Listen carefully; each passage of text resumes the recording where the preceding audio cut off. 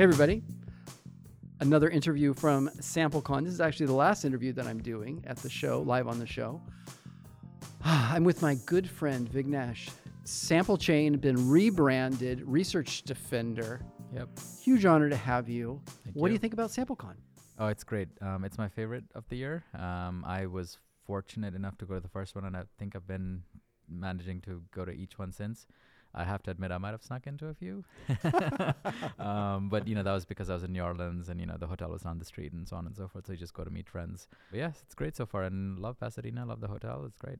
Of course, SampleCon started by Patrick Homer and crew at Lucid. Yep. Then was it Fulcrum? No, Federated Sample. Federated right? Sample, yeah. Federated Sample. I always call it Fulcrum. I don't know why. That's the other division that they had. But I think it's all rolled up into Yeah, Lucid, right. Lucid. Anyway, so of course it gave you probably access to the show if you needed it. So you weren't being too sneaky, Yeah, exactly. right? Yeah. It's not like me in high school sneaking in the movie theater. No, exactly. Okay.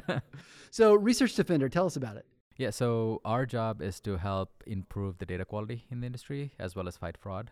We do a few other things, including helping suppliers and buyers increase their conversions, because as you can imagine, it's a pretty highly connected industry via APIs.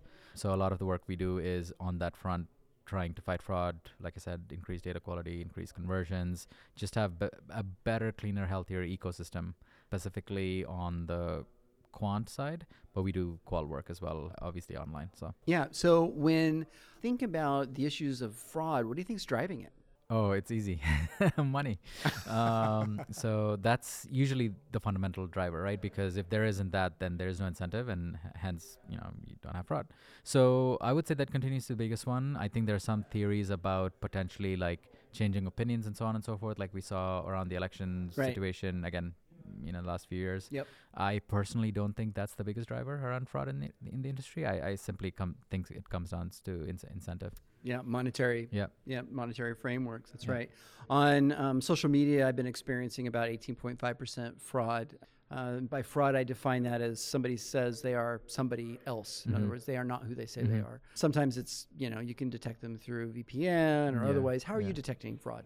Yeah, a lot of things, right? So definitely we want to track device digital fingerprint. You're looking at different aspects, VPN, of course, there are good VPNs, there's nefarious VPNs, and there's a way to tell the two. So we do a lot of that kind of work on the digital sense. I think in future we'll probably include like identity tracking and so on and so forth. Of course, we need to be respectful of the privacy guidelines. And an interesting aspect is if you look at the discussion between privacy and fraud in a specific angle, they're almost the opposite thing, right? Because the more you know about the person, the less chances they can be a fraudster.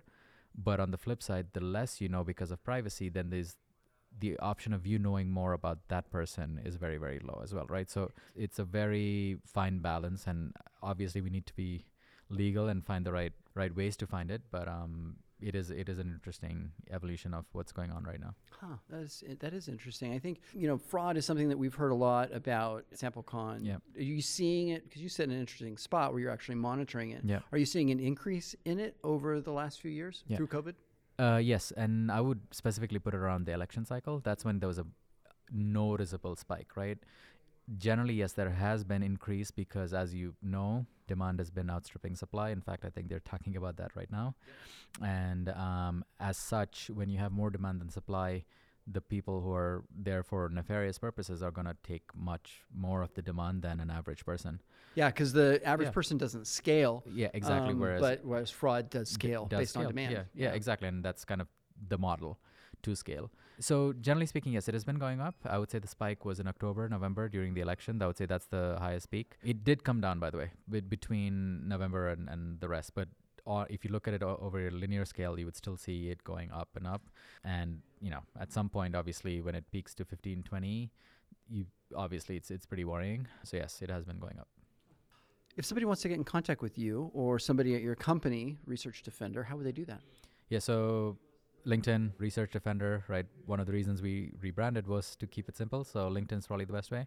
Email is vkrishanan@researchdefender, one word, .com. That's And, Vignesh at researchdefender.com, just like it sounds. Yeah, well, V Krishnan. Oh, V Krishna, not at all like it sounds. Yeah, but either way, you'll find me on LinkedIn for sure. So. Got it. Perfect, man. Thank you for joining me. Yeah, of course. Thank you. Have a good rest of your show.